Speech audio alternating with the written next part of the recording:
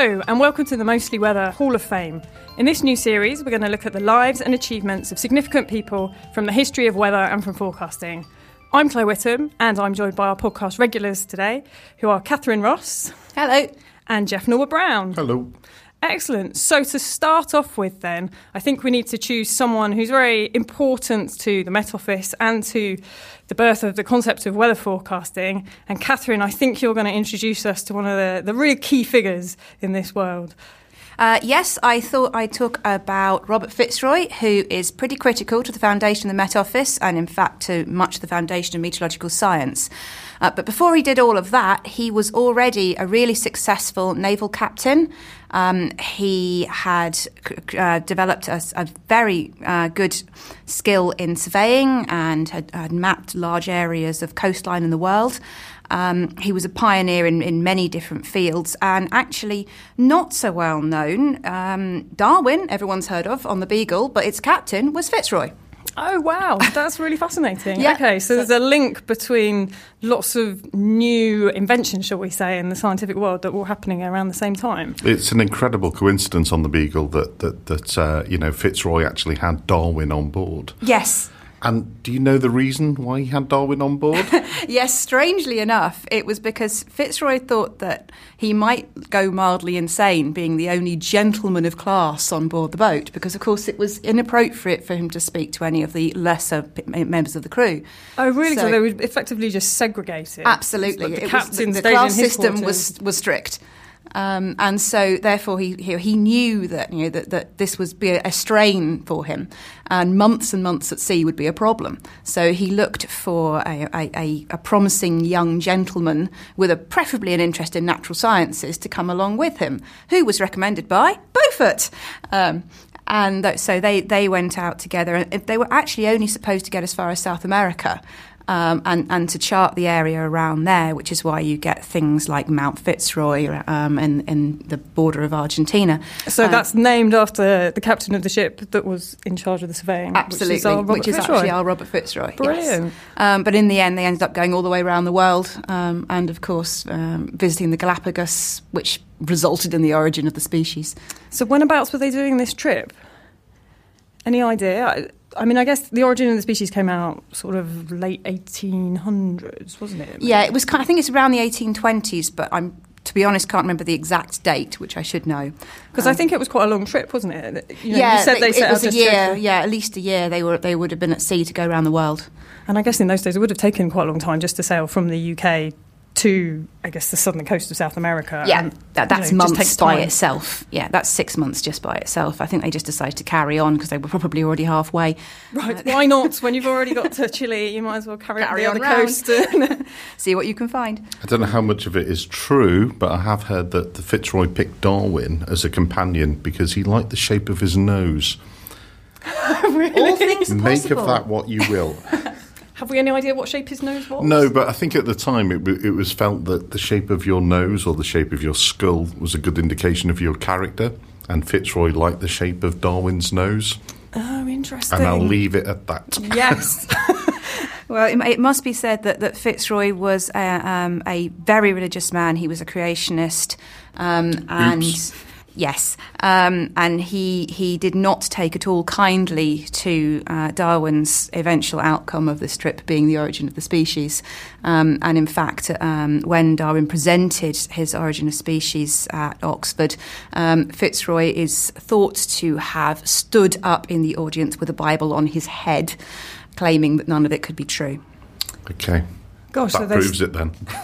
They started off as, I guess, contemporaries. And they interested drifted in a very long way apart. Well, it's a game-changing opinion, isn't it? Going from, religion to evolution, and this is why Darwin spent so much time not publishing the evolution, origin of the species, I should say, because it was so controversial, Yeah, but, Fitzroy does have a bit of a reputation for being sort of slightly on the sidelines of science in that aspect, but we shouldn't take away from him what he went on to achieve. He came back from that, and then we sort of fast forward to the 1850s, and the start of international interest in meteorology. And by this point, we get to 1853 and the International Conference in Brussels, which was set up by a gentleman called Matthew Fontaine Maury, who might be the subject of a different one of these at some time, I suspect.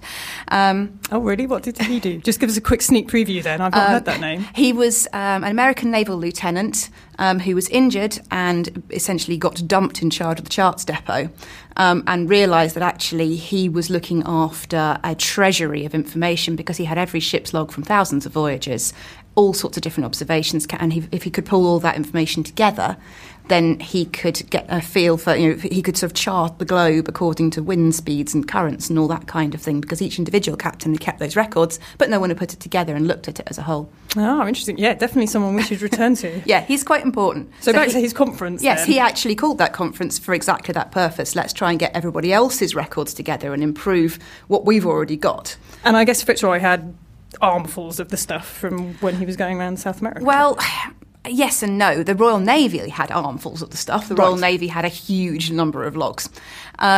But at this point, Fitzroy isn't quite on the agenda. We've got the government going, yeah, actually, this looks like a good idea. We'll set up a meteorological department. We need someone to run it. Mm-hmm. They looked at the Royal Society, and the ubiquitous Beaufort came in again and said, well, I can recommend somebody who might be able to do that. How about you try Robert Fitzroy? So he was then appointed as the meteorological statist to the Board of Trade. Statist or estatist? Statist, as in statistician, because his job was literally to pull together data. I've never heard that word before. Yeah, okay. It's not one that we use very much. So Robert Fitzroy comes in and starts literally pulling together data, starts doing very much the same thing as Matthew Fontaine Maury. Actually, he reworked Maury's charts while he was waiting for more data to come in for himself, because it takes a few years, obviously, to start that sort of ball rolling. And he came up with a series of wind stars and So charts. wind stars? Yes, they're wind stars, which essentially is a pilot chart. It's divide the globe up into 10-degree squares and then draw a star in the middle that looks a bit like a windrose. Think of it a little bit like a windrose, and it'll tell you the average wind speed, direction, current, all that kind of thing for the sort of each quarter of the year. So obviously captains could work out when the wind would be more likely to be prevailing from the southwest, or when it changed, or where the currents were lighter and stronger. Shaved weeks off of journey times. That sounds really clever. Yeah. Just pictures, but encapsulating huge amounts of information. Huge amounts of data and literally at a glance. And that captains would know how to interpret that, and they would have that with them wherever they were. Wherever they were, yeah. Incredible. Yeah. And all before Excel? Well, who needs a mobile phone as well? Exactly. Yeah, absolutely. It's really clever stuff. So that was basically what he was doing until we get to the game changer, which was the Royal Charter Storm, which took place on the 25th and 26th of October 1859. Whereabouts was this storm? A major storm which hit basically up the Irish Sea, but actually did go straight across the UK. Okay. Any idea? I mean, how would that compare to something that we're familiar with these days? We'd have to be thinking 87 gale plus. So the 1987 storms, that sort of severity. And the Royal Charter was the ship that was The Royal Charter was the main ship that went down. 80 ships at least went down in the storm. The Royal Charter was just the biggest one. And that was off Anglesey? Yes, it sank off of Anglesey, and with a loss of over 450 lives, about 10 people And they were so close to shore as well. That was the sad thing. Yeah, they were in sight of the shore, but no one could reach them. No women and children were saved, and it was coming back from Australia with passengers from the gold rush. So it also had about £35,000 worth of gold on board, all of which went straight to the bottom. Oh, okay. Some of it's only recently been recovered. Still there, is it? I think most of it's been recovered, but some of it only in fairly recent years. Actually, just planning an excursion. Yeah, I was just thinking, just wander along the beach. Where can I hire a boat? So yes, there was a major storm, major loss of life, and this was the era of the start of the newspapers, mass media, and the British population as a whole were going, we should have been able to stop this from happening. Okay, we couldn't stop the weather, but couldn't we have warned them? Couldn't we have done something to prevent this loss of life? Fitzroy basically came straight back with, yes, I could have predicted that. From what we've gained, from all the knowledge, the data, everything else we've got, we could have pulled together a forecast. We could have warned the ships. Because there was a huge resistance, wasn't there, originally to Fitzroy, and a lot of scepticism about how he could actually do this, and yeah, totally. I mean, the Royal Society did not believe it was possible. I mean, for a start, they weren't even interested in collecting observations over land because they thought it was too complicated. They certainly didn't think forecasting was a feasible option. It was just, it was the will of God, and you couldn't possibly actually pull all this data together and see what would be coming. So even though we've got really long-term weather records for parts of the UK, the Royal Society they weren't interested in that side of things. They just didn't think forecasting was an option. That's interesting. Yeah, they didn't believe it. But I think basically because of the amount of public pressure, government went, OK, give it a go. We've got to be seen to be doing something. So they let Fitzroy start his gale warning service, and the first gale warning went out in February in 1861, and that's now known as the Shipping Forecast. It's the longest-running national forecasting / warning service in the world. That's incredible. So 1861, the first forecast. Yeah, and we still have the Shipping Forecast today. 150 plus years later, yeah. We're still using that idea. Yeah. Fantastic. And interestingly, he put those warnings out he collected information via the new telegraph system. We couldn't have done it without the telegraph. He sent all the warnings back to the coasts using the telegraph, but you still had to get that to the ships. So he used a really simple version of basically putting symbols up masts, cones and drums, and you kind of, depending on which way up it was, it told you which way the wind was going to come from. It really was that simple. But it worked. It worked so well they didn't stop it till 1984. I was thinking that doesn't sound too unfamiliar to things I might have seen previously. So, OK, it's been in use for a long time. And I guess he was a naval man. So this idea of signalling using flags or objects hoisted up masts would have been what he'd been used to. Yes, it would have been fairly simple for him to think about that as a means of long-distance communication or communication to ships because he knew what they could see. Of course, and over what distance. And the sailors equally were used to interpreting that kind of signal. Yeah, so. And it was very simple, so it worked. And so, that's kind of the dawn of forecasting. He launched his first public weather forecast in August of that year. He didn't have government permission to do that, actually. He just thought people would be interested.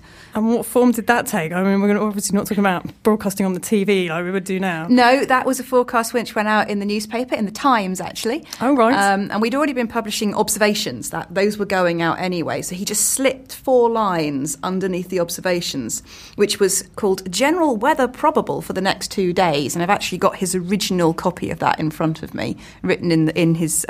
Is that actually the original? Look, this is the original in his handwriting. Oh my goodness! Oh wow! So Catherine has this big kind of tome in front of her. Making it sound quite grand, which is sort of bluish tinged paper. Which is that just aging of the paper? No, it was just blue paper. Yeah, and. Incredibly neat writing. Tell us what the different bits are on the top there. So this is a register of information being sent in from all the different weather stations around the coast that were sending information to Fitzroy.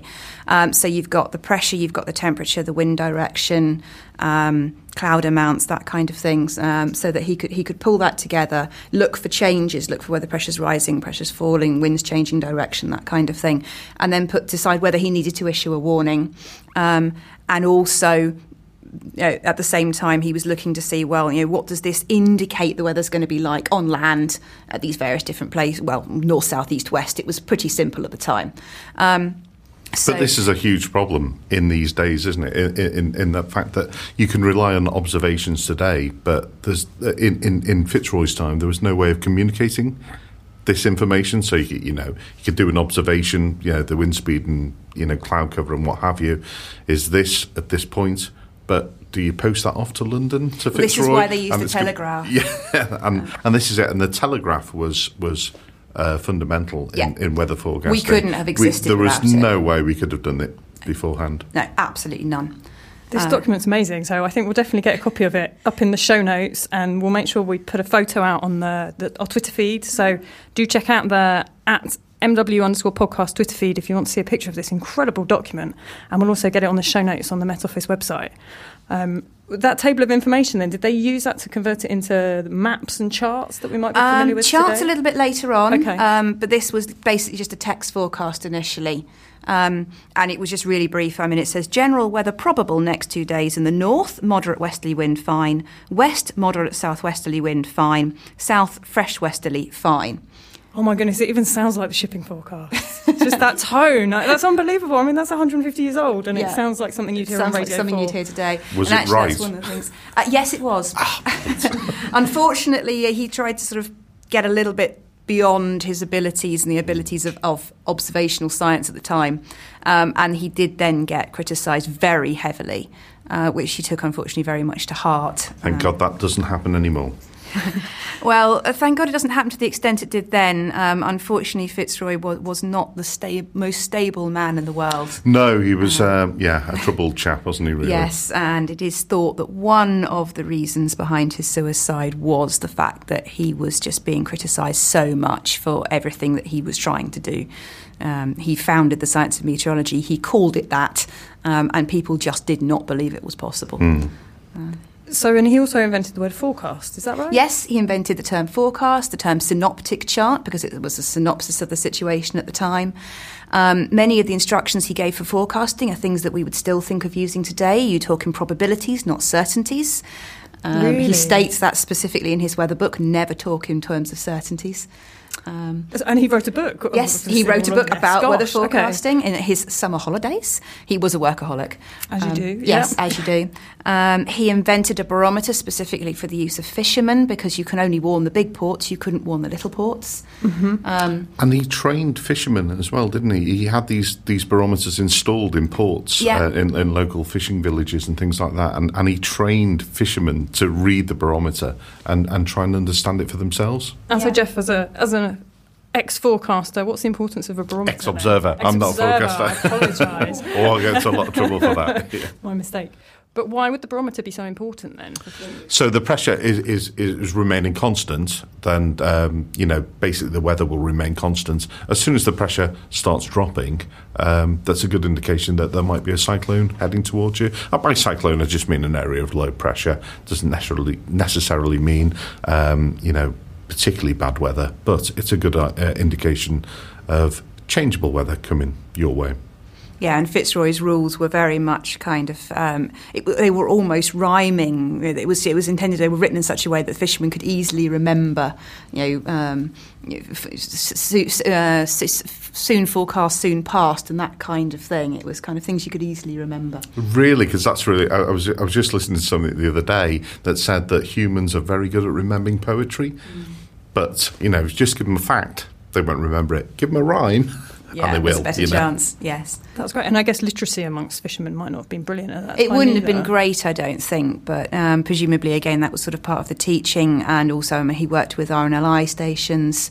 The Dawn and the Met Office and the development of the RNLI tie up quite closely. And so, he would have been using those specialists to try and help the fishermen to understand the barometers as well. And of course, not only did it save the lives of those on board ships, it also saved the lives of the lifeboat crews who didn't have to try and go out in appalling conditions to try and save them. Of course. So you've already mentioned Fitzroy's suicide, and I did read that after this had happened, they tried to basically stop the issuing of forecasts, and particularly the fishing fleets. The captains were pleased because Fitzroy's warning signals on his mast were stopping the fleets from going out when there was a storm warning. And so the stopping of the forecast meant that the fishermen could just be sent out whenever. But the fishermen were really unhappy about this because actually it had saved so many lives, and that possibly then led to the reintroduction of the forecasts. Do you know any more about the history of that period? A little bit. So there were, obviously you had your newspaper forecasts and you had your gale warnings, and you have to think of them quite separately. Okay. Everything was initially stopped. But yes, massive public pressure because of the loss of life, pressure from the fishermen, pressure from the maritime communities through their MPs, did force the reinstatement of the warning system very quickly. It was back within about a year. But we didn't start actually putting out public weather forecasts again until the 1870s. Oh, so there was a much bigger gap, yes. But his legacy lived on almost immediately. Absolutely, yeah. I mean, the legacy of forecasting, of warning, things that are still so important today, comes from Fitzroy, and only with a very brief hiatus. And is it right to say that we sort of treat him as the founding father, if you like? Yeah, we would consider him as the founder of the Met Office and the founder of meteorology as a science. Perfect. Well, that sounds like a great place to stop today's Hall of Fame on Robert Fitzroy. Thanks, Catherine. Thanks, Jeff. You're welcome.